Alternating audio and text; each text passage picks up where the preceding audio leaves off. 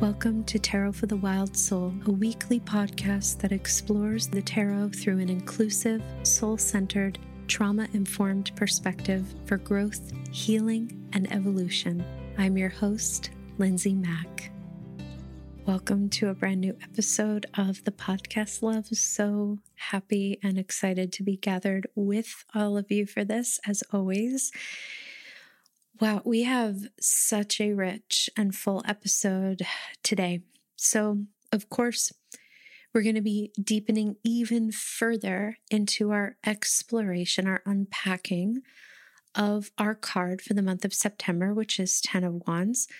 Last week, we looked to Eight of Cups as an anchor to help us explore one kind of branch of the way that Ten of Wands shows up, which is that it's an invitation to put some wands down permanently. It is a card that does invite us to explore sort of like what made us pick up these wands in the first place, certain wands, like why are we still carrying them?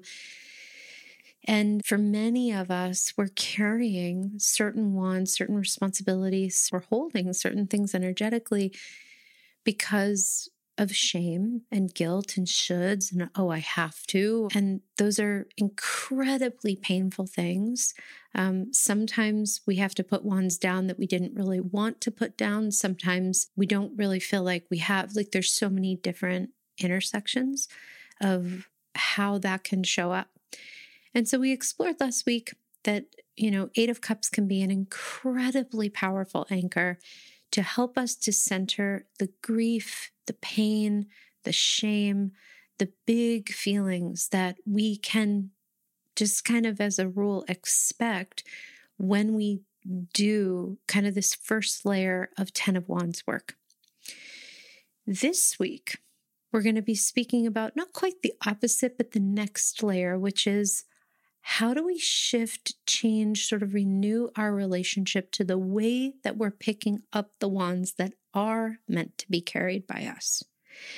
How are we engaged in support? Are we open to support? Are other people willing and able to help us to carry those wands? Is it time to upgrade the people, the caretakers, the sources of support that help us to carry those wands? And the card that we're going to be looking to as an anchor this week to help to peel back some of those even deeper layers of the absolutely exquisite work and medicine that Ten of Wands can bring into our life is the Empress.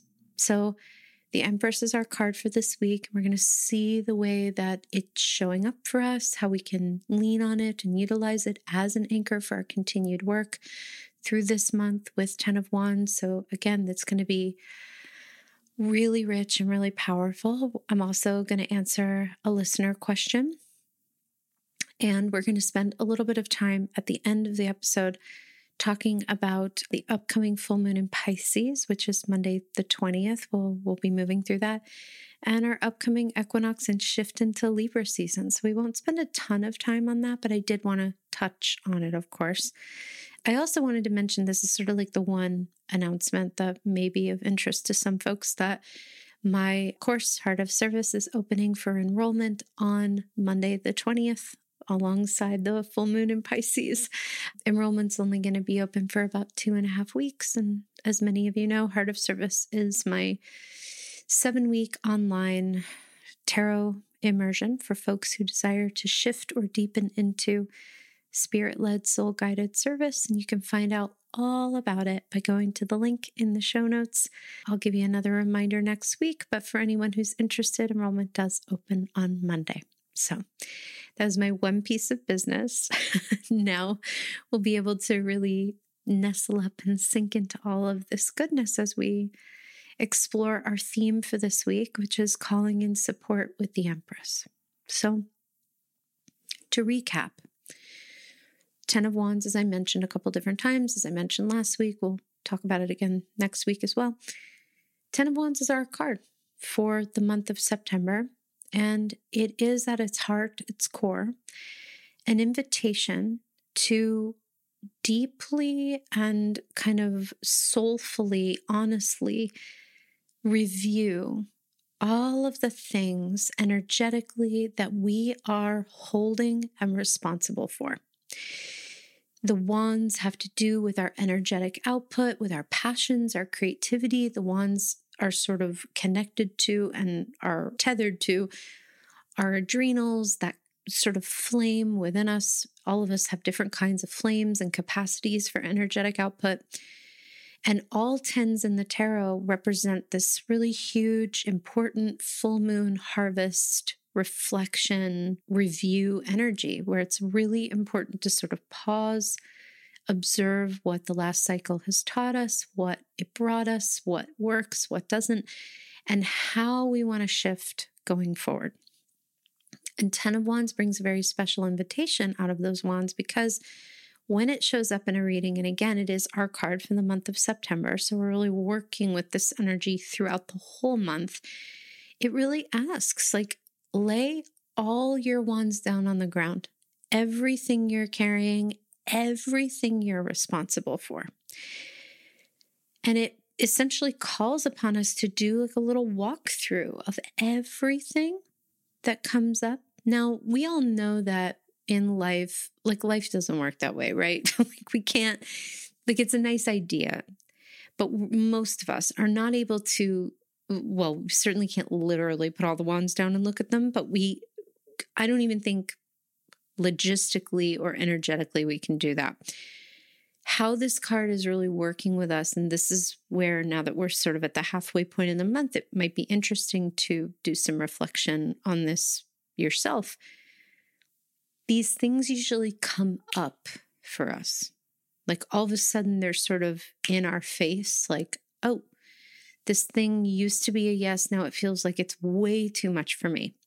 Or this thing, it used to sort of be on the back burner, but now I want to give it more of my time, or I don't have enough to offer this anymore. What might need to change? So that's the core of this card, and that's the work we're really getting to do this month. It can be really intense and powerful, but I think this card is really showing up, especially this month, as a mixture of our intentionality, our willingness to sort of place on the proverbial ground, to be really clear about, like, is this for me?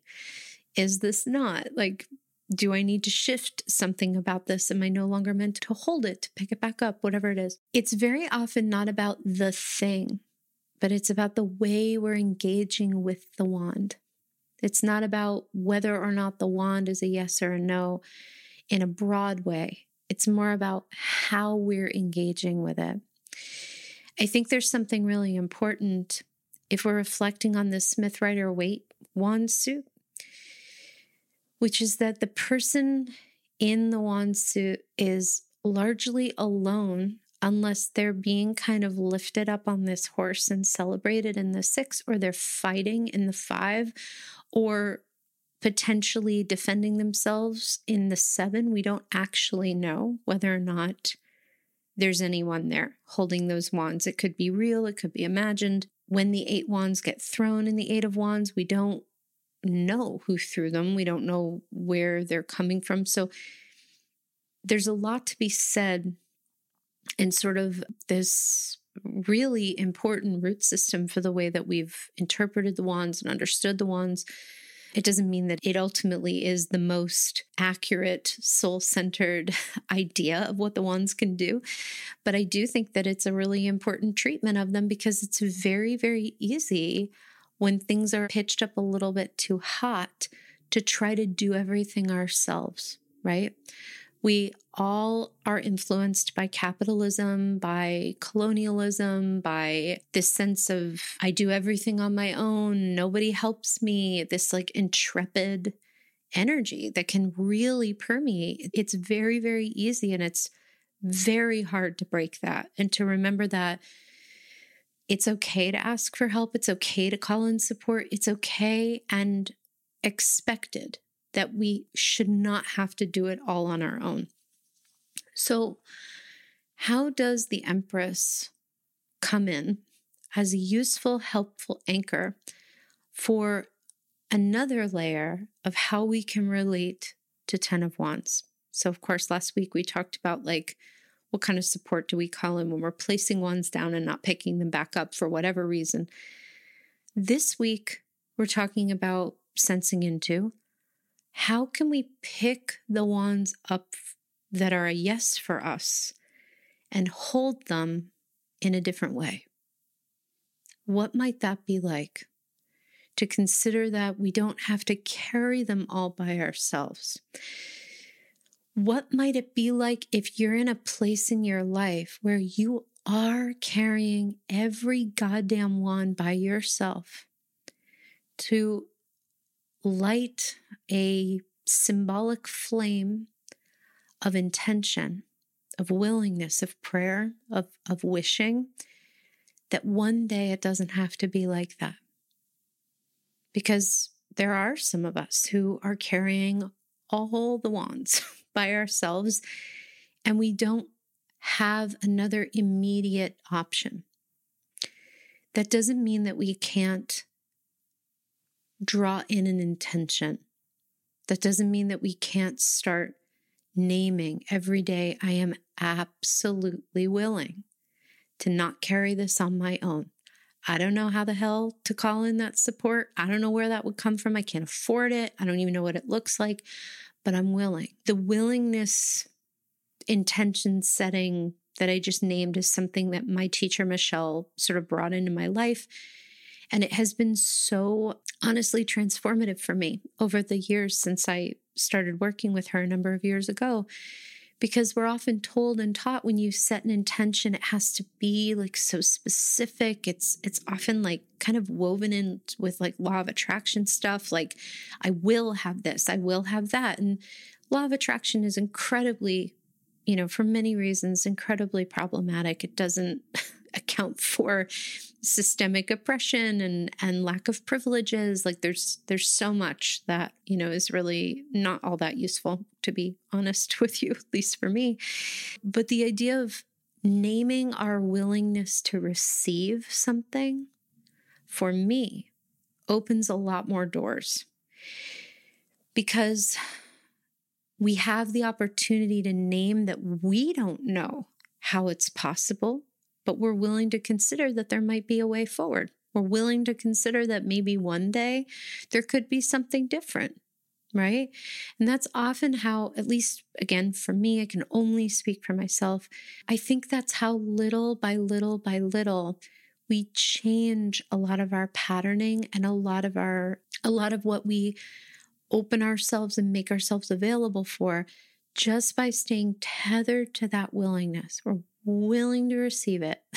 Absolutely willing. So that's one sort of invitation for you to just play around with. It might not resonate. There might be something that works for you better, of course.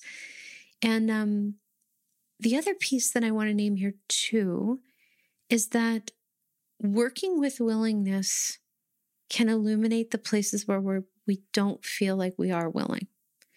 And that's really important to look at with Empress. So Empress, as a tarot card, its number one job and invitation and intention is to expand and dilate our threshold of receiving. And when I say receiving, I mean receiving on every level. Feeling the safety, the permission to take a deep breath. For some folks, that's huge. For those of us who have experienced trauma, no matter what the trauma, that sense of like, it's safe for me to take a deep breath here, to actually breathe, to actually be here. That's big. That's a form of receiving. It is. To receive support and care and help and compliments and pleasure and abundance, and to not let it leak out, to not shut the door on it. If it feels, of course, we're talking about safe forms of receiving. So of course, sometimes certain things come to our door. They do not feel safe. That's not what we're talking about. We can always shut the door on those. But if it's feeling like this is truly a person or a resource that desires to be of support to me, it can set off all the alarm bells, all the terror, everything, because receiving is so fucking hard to do. I don't care who you are. I don't care what your root system is. we've all got, and I will absolutely acknowledge some people way more than others, we all have stuff around receiving. It's one of the great unifiers. Most of us have some place where we are very uncomfortable with receiving. It may not be in an earthly way, it might not be in an obvious way, but we all have those spots where we go, ooh, is this too much? Is this too much for this person? Should I not ask for this? Do I not deserve it? Am I not worthy of it?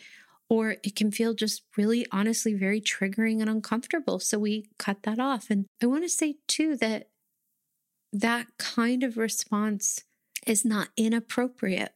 Like I have things that I still am like, working up to it, working up to feeling comfortable to receive this. And that's okay. Like what I've survived and the trauma I've been through, it's like, I'm happy to let it take the time that it takes. Like it's okay. We're not trying to blow the doors open.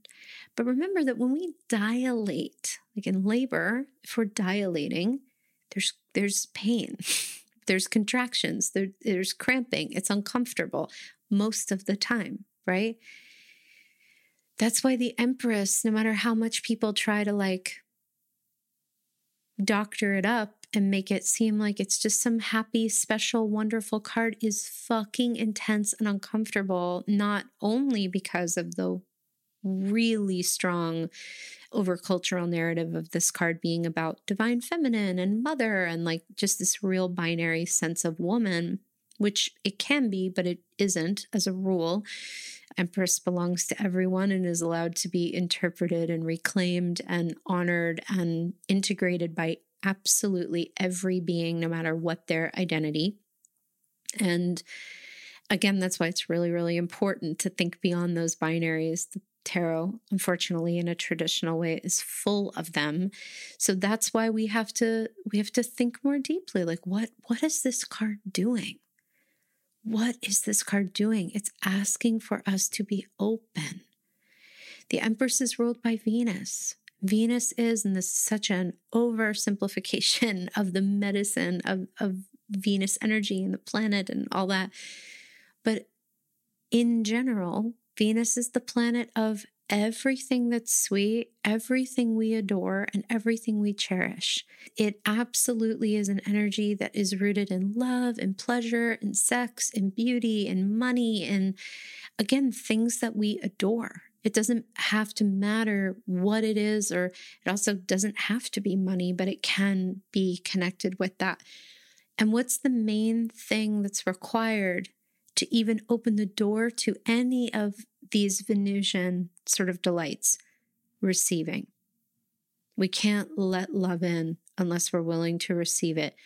Very hard to be present to beauty if we're unable to receive it, right? So this is lifelong work. There's a lot of really good, solid, appropriate reasons why most of us are very, very uncomfortable with receiving. And they are related to trauma. They are related to family legacies. They are related to like all this shit. It's very interesting. The more I kind of deepen into the layers of 10 of Wands, it's very fascinating how last week too, there were elements of like thinking about family legacy stuff or thinking about ancestral, like what we inherited ancestrally, like what we think we should be doing, we have to do.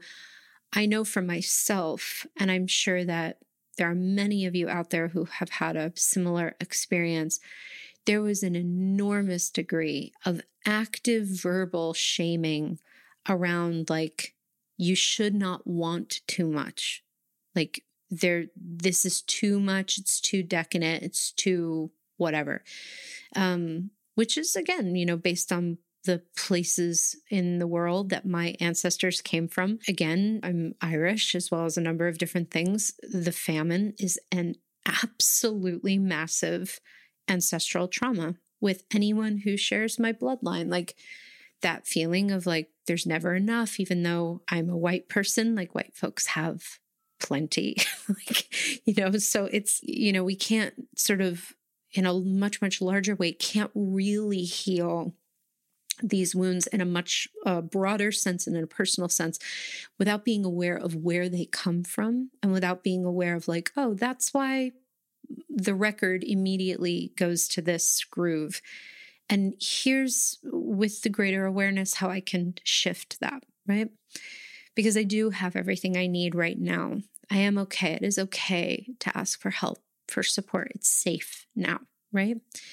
So that's sort of where we can start with this card. Now, how can it be a useful anchor for our 10 of Wands work? So we're looking at, with this card, what it means for us. Not just to call in support, more support, but to look at our relationship to worthiness around support. Because it's very hard to call in support if we don't feel like we're worthy of it. A lot of us have trouble.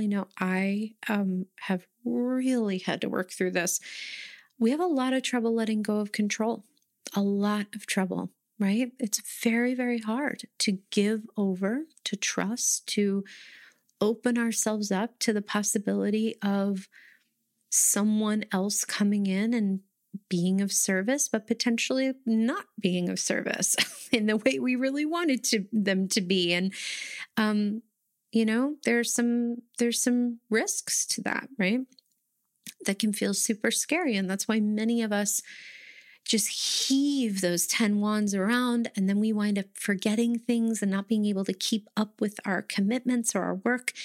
And it's because we're really driven by this sense of like, I don't want to let anyone in, because even if I'm missing or not getting at things, it's not another person making the mistake, it's me, right? So that's a really big piece. So worthiness can come up, fear can come up, trauma can come up, lack of resourcing can come up. And that's why it's really important, I think, with Empress to be open to that willingness, because we may not today be able to call in the kind of support we so desire, but it doesn't mean that we can't start to build the pathway, right? It's long work, super long work.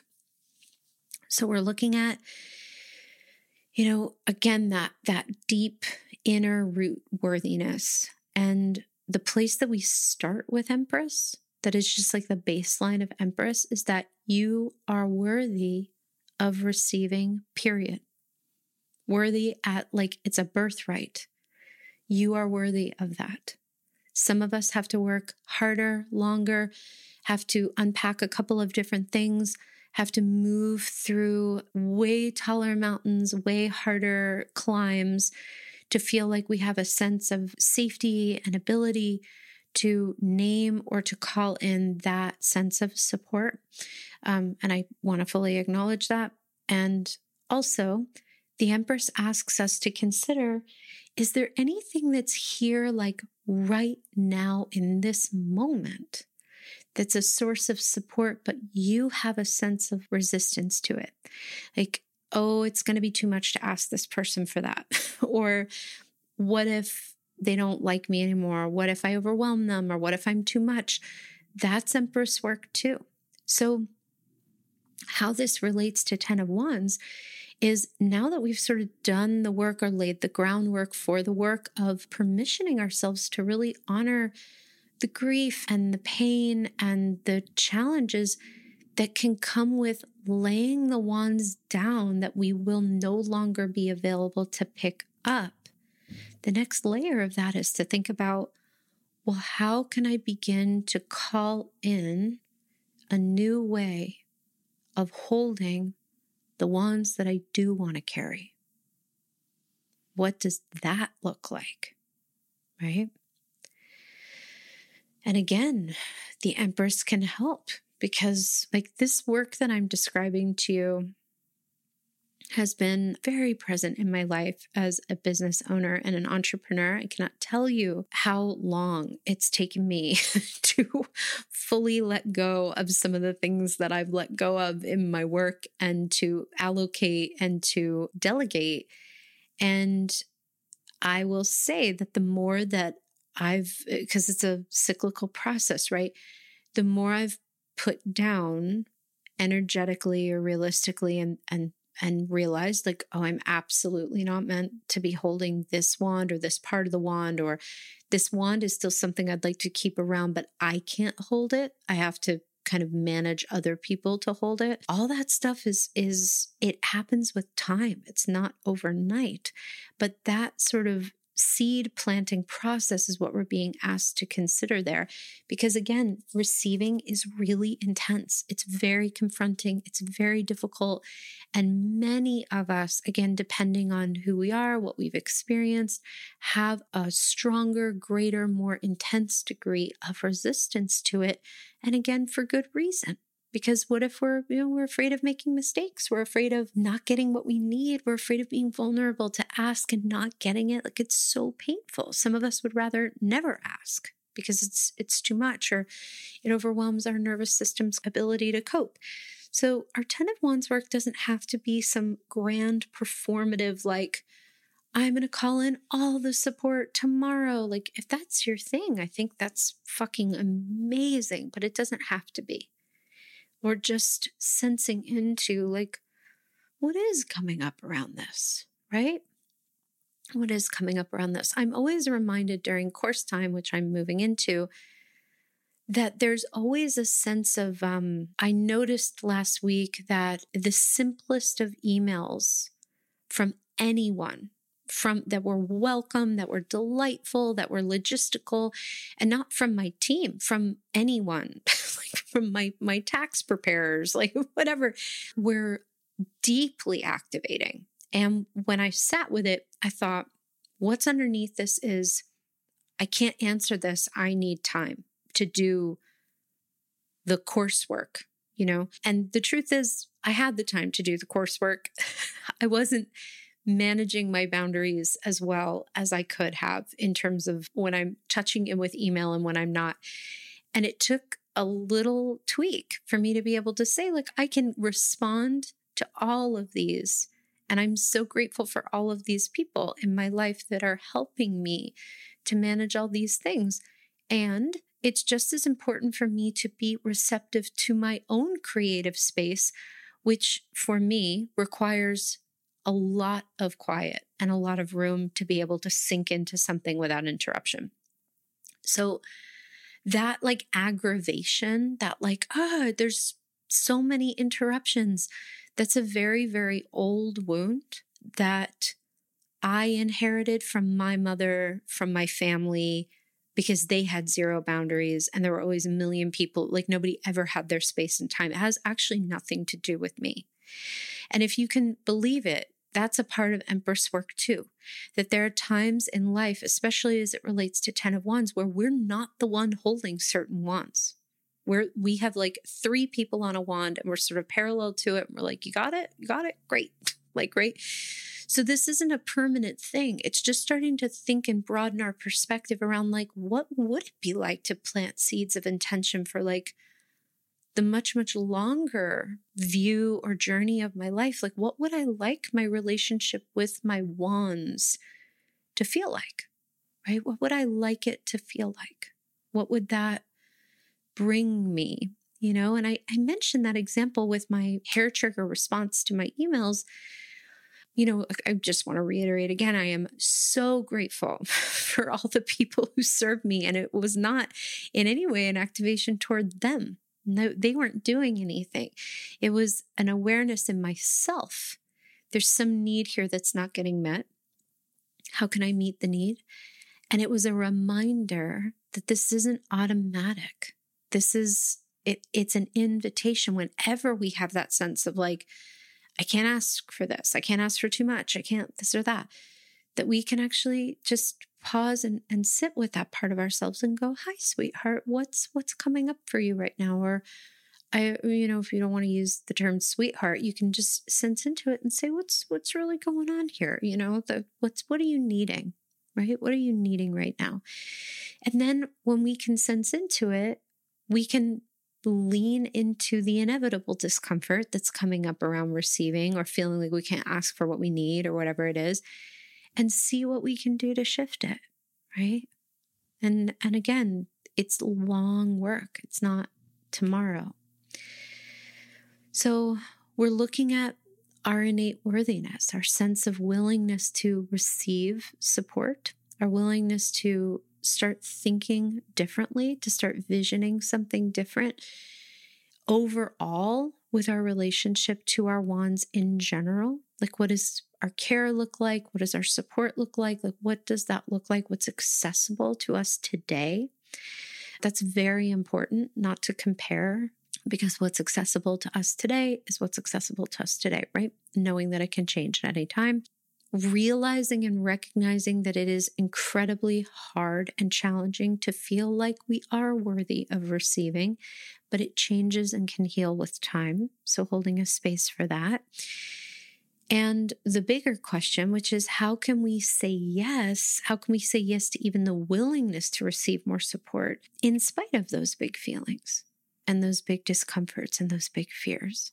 And how can we start to center that a little bit more? How can we cultivate a completely different relationship with the wands we pick up by sensing into what is the community support look like around this? What are my fears, my traumas, my conditioning?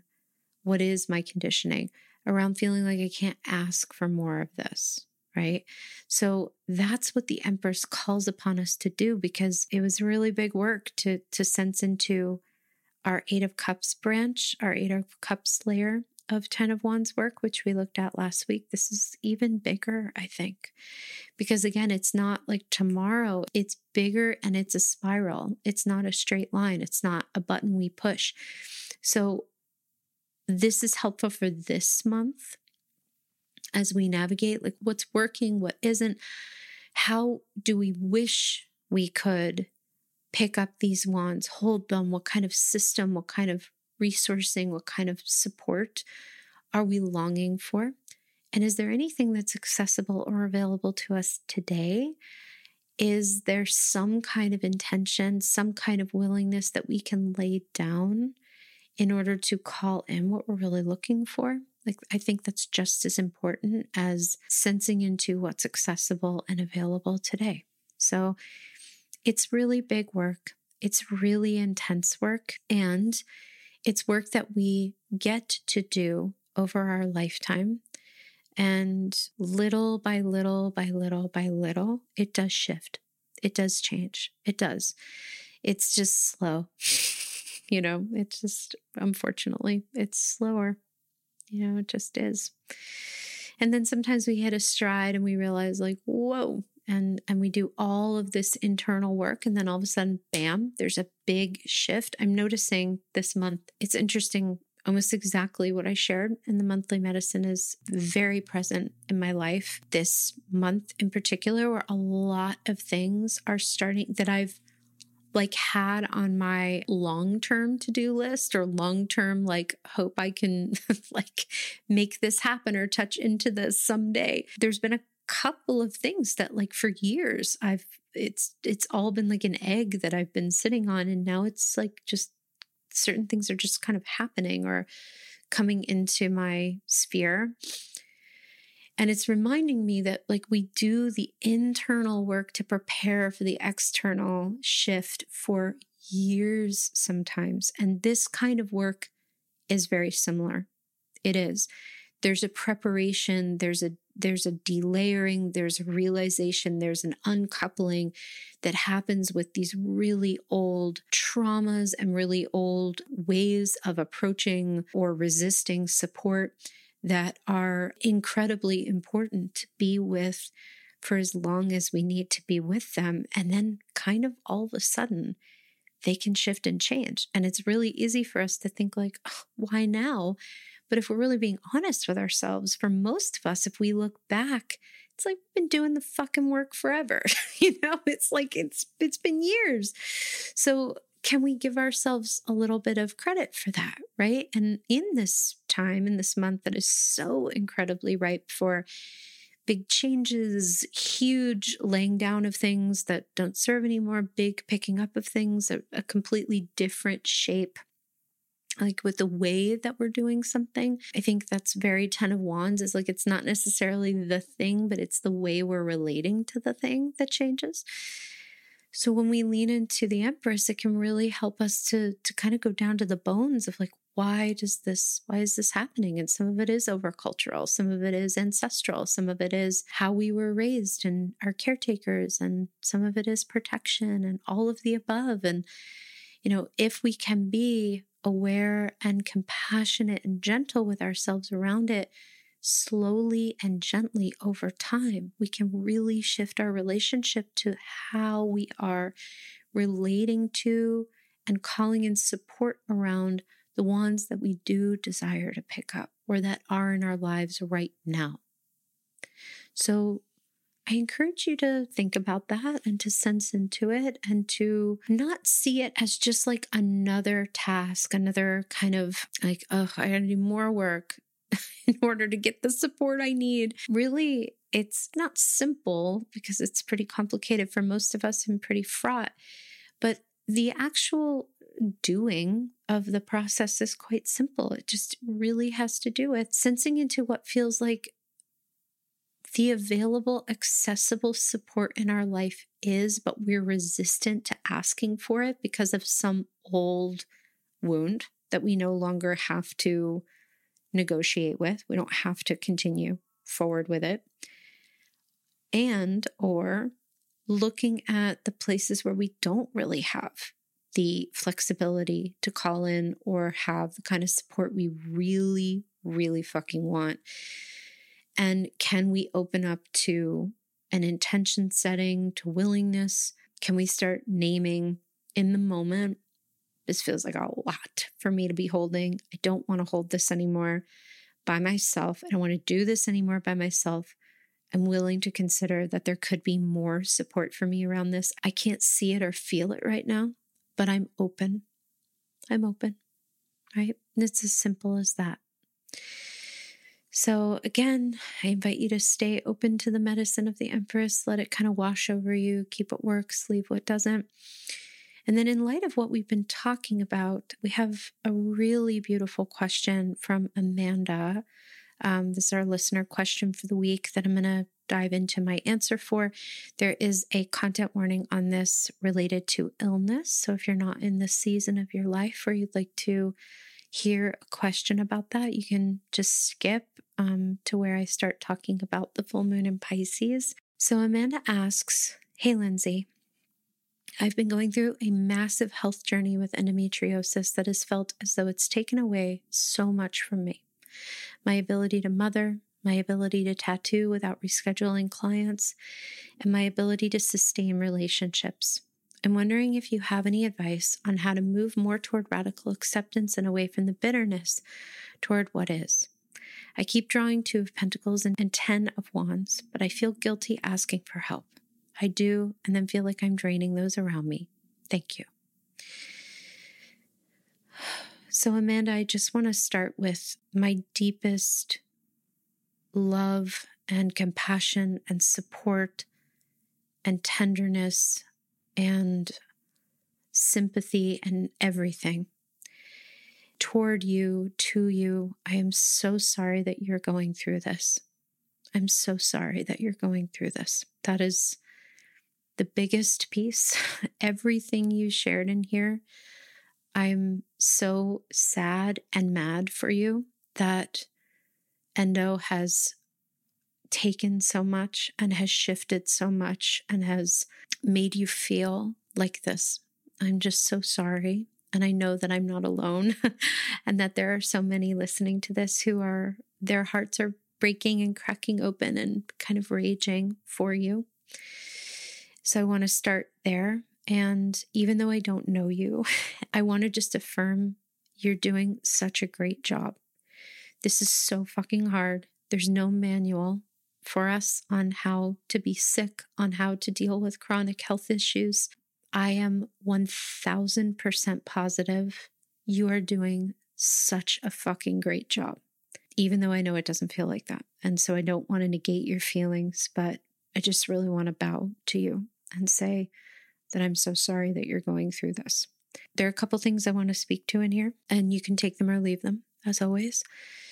Number 1, bitterness is an inroad to radical acceptance, right? Because when we're engaging in radical acceptance, we're working to radically embrace everything that's coming up. And it seems like what you're saying, well, this isn't what you're saying. You're saying move more toward radical acceptance and away from this bitterness. I would invite you to consider, and there are folks who, like Tara Brach is a good example, but there are certainly other ones. There are people who actually are experts at this concept of radical acceptance and of mindfulness, and actually work with and directly serve those who are moving through a lot of stuff that you are currently moving through, conditions and various things. And the inroad as a chronic pain person, as a person who lives with chronic pain, and I can tell you that my inroad toward any kind of touching in with radical acceptance of my circumstances, or at least the willingness to radically accept my circumstances. I don't often get to the radical acceptance stage, but I sometimes will get as far as willingness. Usually the rage and despair and bitterness are my actual inroad. And I encourage you to explore that, because we don't want to move away from the bitterness. The bitterness is valid. It's okay for it to be here.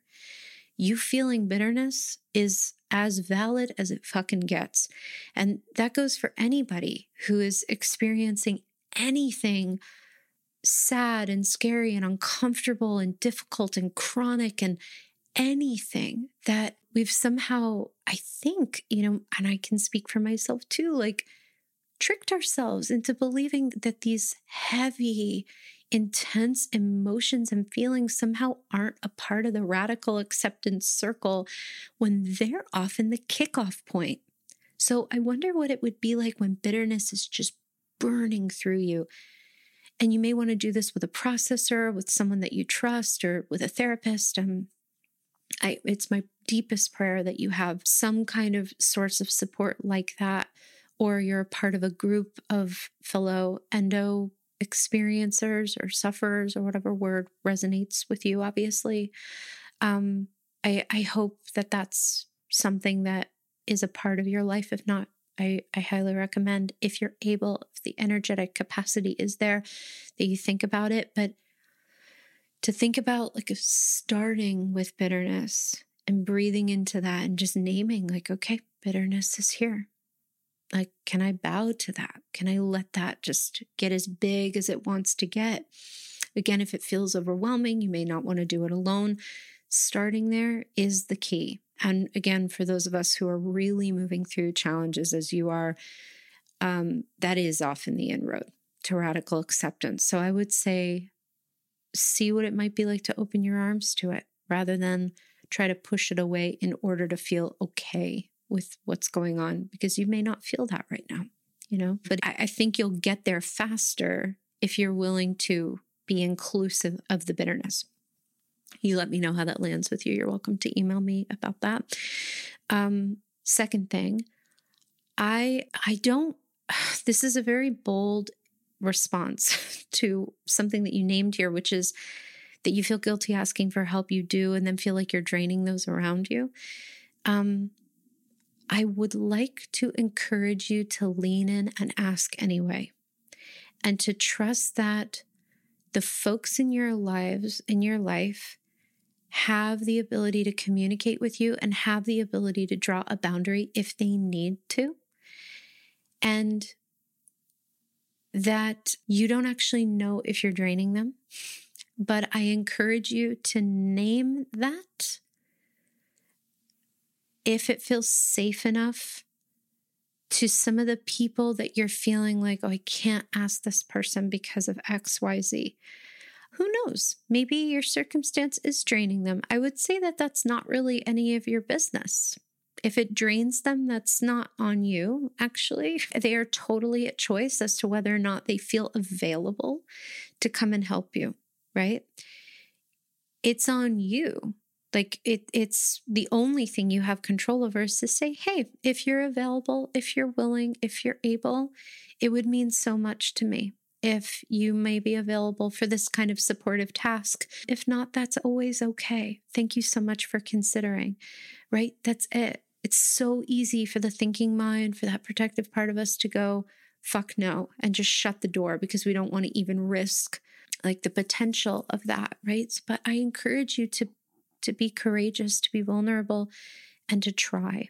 And to actually let people maybe even like totally correct you and tell you like, you're absolutely not bothering me. I'm so sorry that you're going through it. It's a pleasure to be of support. Give them the benefit of the doubt. And actually, this is 9 of Swords work. Like a lot of the time when something's like swirling around and festering inside, like your fear of like, I'm so afraid I'm draining them. I feel so guilty, naming it out loud and saying, this is coming up for me. And I'd be curious to see if it's true, because I definitely want to be able to encourage you to not come, right? If you're not feeling that. So that's another big piece that I would see how it lands with you. I don't think you should do anything I'm saying, but just see how it lands with you, because I think you might be surprised. I think you might be surprised at what they're actually feeling. And again, if they're drained, they have the agency to say no to your request. So it's nothing you have to hold. That's, I guess, where I'm going with that. And then lastly, 2 of Pentacles and 10 of Wands are huge like fireworks to me in terms of your tarot deck speaking to you in terms of support during this time. 2 of Pentacles says, do not attempt to hold anything that you can't, that other than what you can, other than what's yours. Delegate, give certain things away. You only have, like, kind of energetically speaking, 2 hands. And there are times in life where we can only hold certain things in our 2 hands. Some folks don't have any hands. Some folks have 1 hand. But if we're talking about sort of like the, again, this kind of energetic idea, we can only hold what we can hold, right? So 2 of Pentacles, I think, is inviting you to be really, really clear with yourself and with people around you. Like, hey, this is what I can hold. This is what I'm available to offer right now. And I can't offer you anything more. And one day it might be different, but this is what it is right now. So I think seeing how that lands with you in terms of not comparing what you can do now with what you were able to do a year ago, it's really hard. But I think being as present as possible around, like, you're doing such a fucking good job with what you're handling right now. I think giving yourself that space, that acknowledgement is really, really important. And 10 of Wands is backing that up. We've been talking about it for a couple weeks and basically saying, like, put down the wands that are not yours to hold. And I think that also is inclusive of this feeling of guilt and this sense of like, oh, I'm draining them, not yours to hold. They can tell you, they can say, oh, I'm not available right now. I'm so, so sorry. The end. Like the end. They have agency and ability to regulate themselves and to be really clear with what they're available or unavailable for, right? So you can put those down. There's some ones you might have to put down right now. That doesn't mean you won't be able to pick them up someday, right?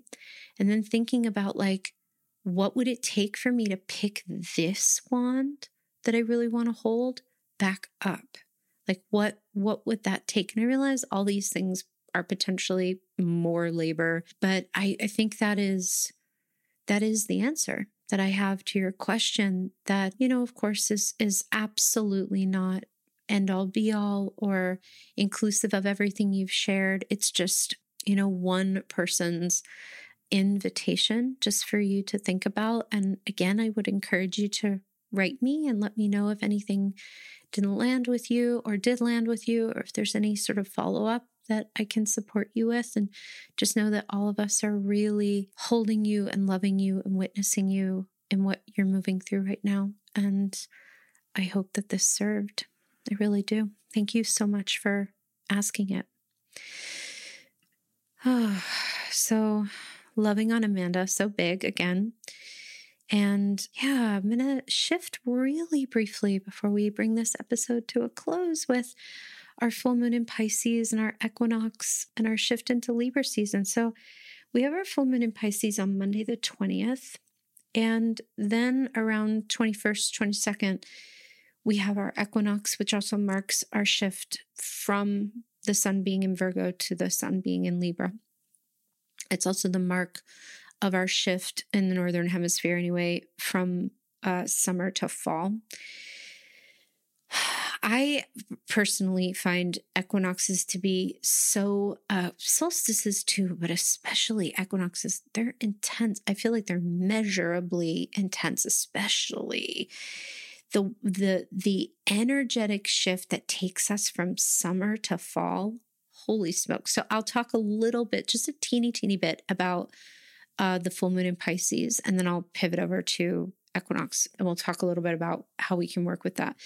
So I don't have too much to get to around the full moon in Pisces, but there was one thing that I wanted to share that felt really resonant to share, which is to remember that, we've actually been in a lot of full moon type energy in the last couple of episodes because we have been talking about the 10s and 10 of Wands. And the 10s are very reminiscent of full moon energy, reaching the culmination of a cycle and kind of harvesting everything, reviewing, what are we keeping, what are we composting. That's the function of full moons, rather, to be able to harvest, to really reflect on what this last cycle has been. And I find it quite extraordinary that we have the opportunity to move through full moon energy, which basically says you've gone as far as you can go in this cycle. Let's again harvest what we've sown, what we've grown, really look at all of it, decide what comes with us, what doesn't. Total 10 of Wands energy. But it's happening in the sign of Pisces. Pisces, there's so much we could say about Pisces. We could pivot in a million different directions as to how this moon's going to feel. I sense that it's going to be a very intense moon, not to shake anyone's nervous systems up, but there's so much going on right now, like energetically, that we can't even name. There's so much we can name. There are also other things that are part of the undertow that are so strong and intense that it's hard to even get a handle on like what they are. I can't tell you how many times in the last few weeks I've been like, I'm pregnant. So it's a little different for me, but it's been happening in my non-pregnant friends and kin. I'm so upset and I don't know why. And even in naming and acknowledging all the things happening in the world, there's something even more, something even deeper, and I can't sense into what it is. So that's big Pisces vibe. So it may really wind up amplifying, I think, what we've all really been feeling, which again is this undertow, this undercurrent of energy. Pisces is also about its mutable water, and it's very much about the deep waves, the echoes. So Pisces medicine with a full moon can bring up some kind of old shit from the bottom of the ocean. And when paired with full moon energy, can serve us in actually finally clearing some of it, which is really beautiful. It also holds the capacity for us to dive deeper into our kind of emotional sea than maybe we're used to. But the sort of most significant point that I wanted to land in the space for this exploration of this full moon is that Pisces is the sign of the end. It's the last sign in the zodiac, and it like capital T, capital E, the end, and represents sacred closing. It really represents death cycles. It represents the last crucial bit of work before we're set free, right? We're in tethered one. That's ruled by Neptune, connected to Pisces. Tethered one keeps us in that chrysalis, keeps us held where we're actually undergoing a metamorphosis. It doesn't feel like it. It feels like we're just kind of stuck. but we're undergoing this huge transformation. And on the other side of the tethered one is the death card. When we're actually set free, and there can be a real energetic shift, a transformation that can occur, but we can't get there without that Pisces, Neptune, tethered one energy. Same thing with the moon. After the moon separates our huge work in line 2 of the majors into Devil, Tower, Star, it cleaves that in half. And after the moon, we're in the sun. And then we're in judgment. And then we're in the world. And then we're set free. There's a freedom that happens after Pisces energy that is so powerful.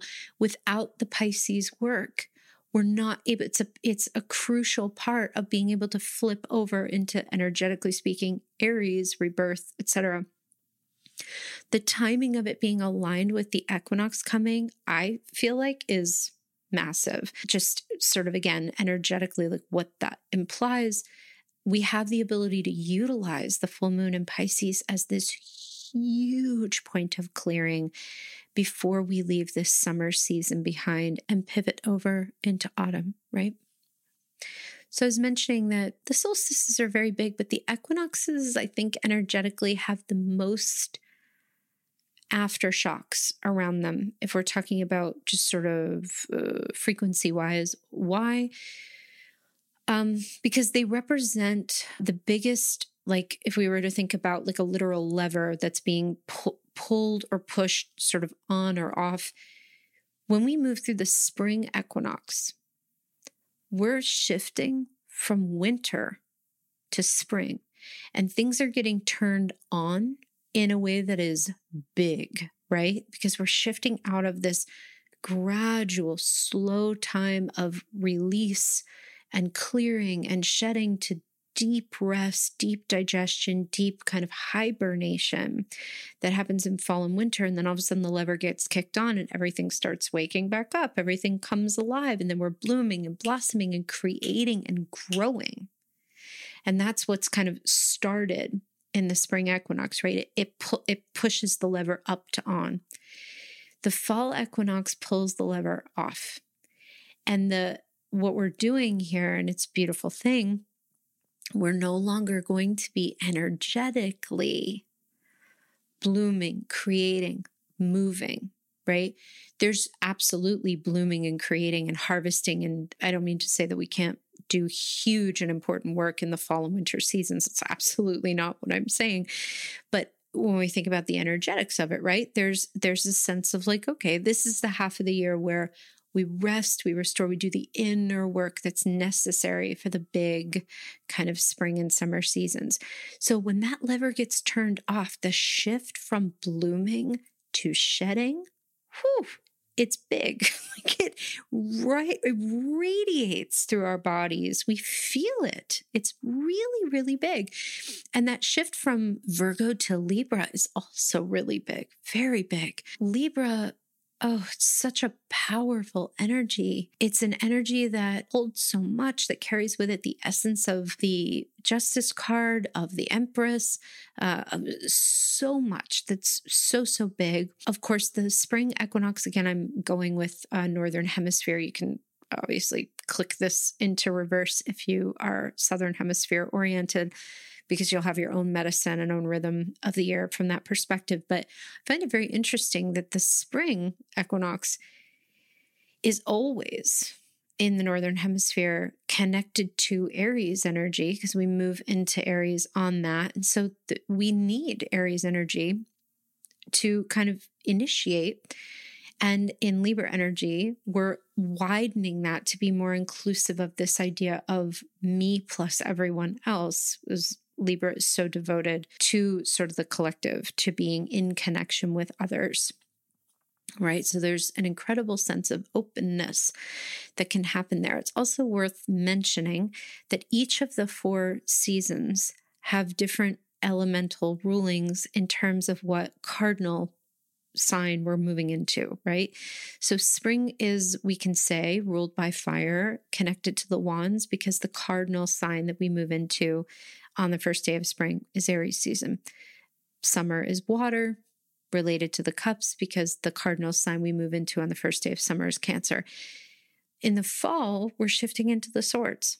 It's an air time. So it's really important on the fall equinox to be super gentle with our mind, our body, to really come in with a lot of care and support. It's a beautiful, I love autumn rather, but it's a big time. It's a really big time it's a big shift to go from cups to swords. I love the swords, but it's a big shift.